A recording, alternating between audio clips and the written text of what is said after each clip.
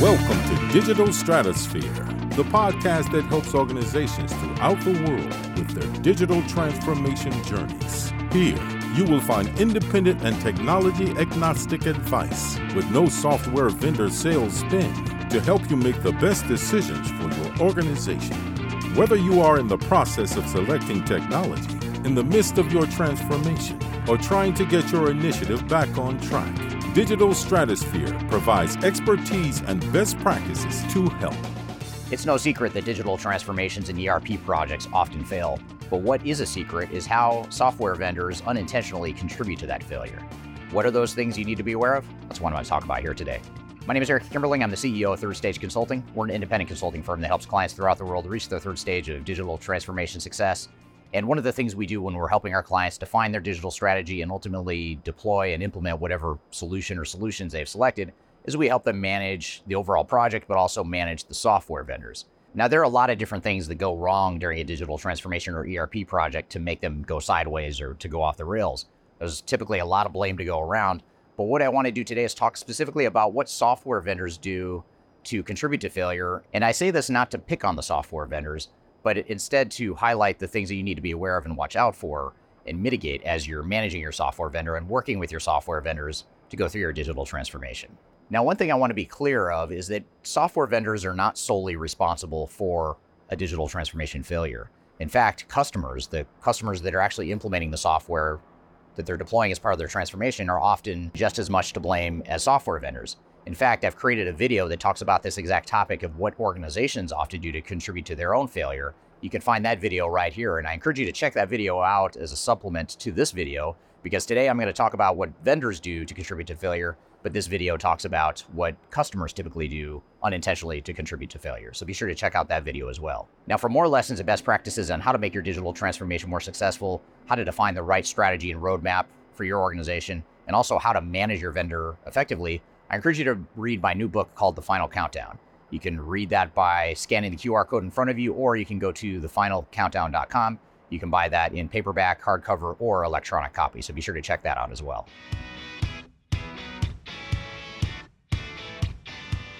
One of the most fundamental things that software vendors do to contribute to their customers' digital transformation failure is that they set unrealistic expectations for their customers. And this typically happens during the sales cycle when they're proposing a solution, they're proposing a certain type of software, they're proposing the implementation plan and the resources required.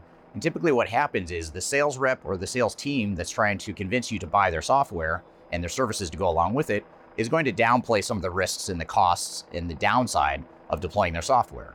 So they typically are going to paint an overly optimistic picture of what it could look like in a perfect world to deploy their technologies.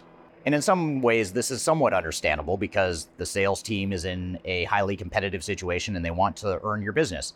So it doesn't necessarily help them to overstate the risk or to overstate the cost. So they tend to err on the side of understating the cost and the risk and the resources required to make a project successful.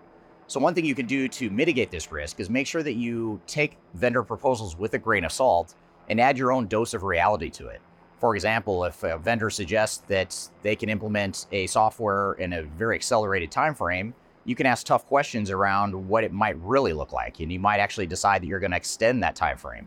Same goes for your budget and the resource commitments.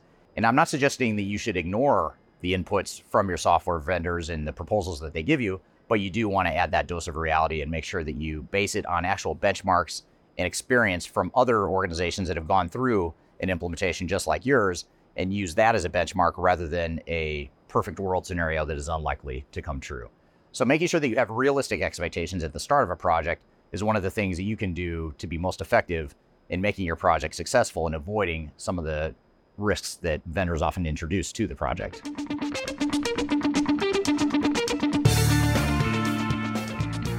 If you are trying to achieve digital transformation success, turn to Third Stage Consulting Group.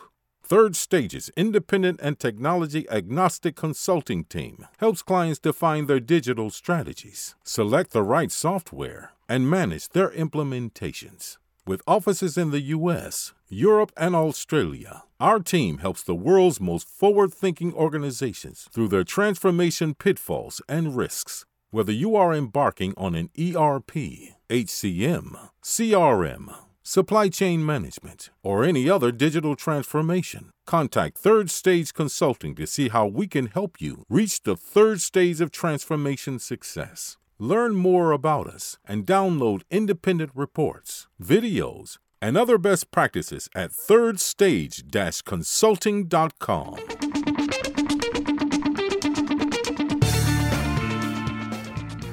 Just as software vendors tend to set unrealistic expectations during the sales cycle, they also tend to set unrealistic expectations as it relates to weaknesses and risks. In other words, in addition to downplaying and underestimating the level of effort and the time and the cost affiliated with the project, software vendors also tend to downplay the risks associated with deploying their software. And the risks could come in the form of functional misfit. So for example, there's a module that doesn't do what you need it to do, or it doesn't address your business needs. Software vendor tries to downplay those risks or maybe overstate the capabilities, and therefore you end up with a blind spot to where you don't fully understand what the risk is of deploying that specific module in this example. So one thing you need to do is conduct a risk assessment early on in a project to help mitigate this risk that's introduced by vendors, and make sure that you fully understand what your risks are and that you mitigate those risks. And again, I'm not suggesting that you've chosen the wrong vendor or that your vendor is acting nefariously and mismanaging these expectations. They're just simply doing their job trying to sell you software, and it's your job to figure out how to add your own dose of reality in terms of risk mitigation in addition to the realistic expectations that I mentioned before.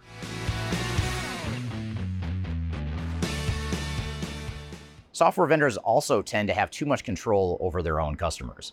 The reason for this is that they commonly will introduce concepts such as best practices, industry best practices, suggesting that if you use the software out of the box the way they design their own software, those are considered best practices. And if you don't, that means you're ignoring best practices. And this is absolutely just not true. An even more severe example of software vendors having control over their customers is the forced migration to the cloud. A lot of on-premise software vendors are now migrating their products over to the cloud and therefore creating an end-of-life scenario for their customers that are using the software. And this is causing organizations or forcing organizations to go through their transformations, whether they're ready for it or not, whether they have the budget for it or not. And that's creating a lot of control and a mismatch in an uneven playing field between vendor and customer. So these are just a couple examples to be aware of, but one thing to consider is that software vendors need to be managed, and it's your job to make sure that you're managing those risks and not allowing your vendor to have too much control, and make sure you level that playing field.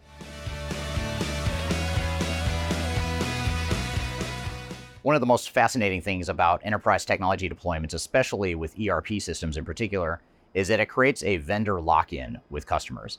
In other words, the switching costs, the ability to move away from that software that's been deployed becomes very difficult the more technology you deploy from that one vendor. And once you've deployed enough technology through your organization from that same vendor, that vendor has control over you, and there's a sort of lock-in that comes along with that. So in other words, now you're stuck, for better or for worse, with that vendor.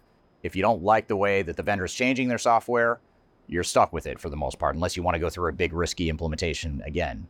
And oftentimes what else they do is that they will discourage you from looking at other best of breed or third-party bolt-on solutions to augment their solution, because they want you to go all in on their solution because they make more money that way. So it's really important to understand this whole concept of vendor lock-in and just be aware of it. Again, it might be the right answer for you. It might be that the vendor you've chosen is the right solution to deploy throughout your entire organization, but just understand that that comes at a price, and it comes at a cost and a risk in the form of vendor lock-in. Now, finally, another thing that software vendors do that contributes to their own customers' failure is that they treat the digital transformations as purely a technology project, because after all, that's what the software vendor does. They sell technology and they deploy technology. However, you as an organization need to be deploying more of a business transformation. You're trying to improve business processes. You're trying to create new roles and responsibilities, make people more efficient, get real business value out of the investments. So those are two very different scenarios and two very different outcomes depending on where your focus is. So software vendors will unintentionally focus on technology because that's what they know and that's what they do. But what it does is it creates a blind spot in that the organizations implementing the technology don't always recognize the need to focus on the even more important critical success factors, such as organizational change and training and adoption and process improvement, overall architecture and integration, etc. There's a lot of different things that need to go into an effective ERP project or an effective digital transformation. So you need to make sure that you do not have that myopic focus on technology, and that you augment the vendor's myopic focus on technology with other work streams that will complement what they're doing. So I hope this has given you some guidance and some things to think about as you are working with your vendors and engaging with your vendors. And again, I'm not suggesting that you should go fire your vendor right now and stop working with whatever vendor you're considering, but you do need to be aware of these risks and figure out ways to mitigate those risks. Now, again, one thing I want to reiterate before I close here today is that I focus this video on what vendors do to contribute to digital transformation failure. However, customers themselves often do many things that contribute to failure as well, and it's important to understand that. So to understand what customers typically do and what organizations typically do wrong to contribute to failure, I encourage you to check out this video right here. That's where I dive into the customer side of things and what they need to do differently to make their projects more successful. Now, if you're looking for more tips and lessons on how to make your digital strategy and your digital transformation more successful, I encourage you to read my new book called The Final Countdown. It's a book about digital strategy and how to set a roadmap and define a roadmap that's aligned with your organizations and with your needs, and that's focused on delivering business value and mitigating risk along the way. You can buy that book and learn more about it by scanning the QR code in front of you, or you can just simply go to thefinalcountdown.com. So I hope you found this information useful and hope you have a great day. Learn more about us and download independent reports, videos, and other best practices at thirdstage-consulting.com.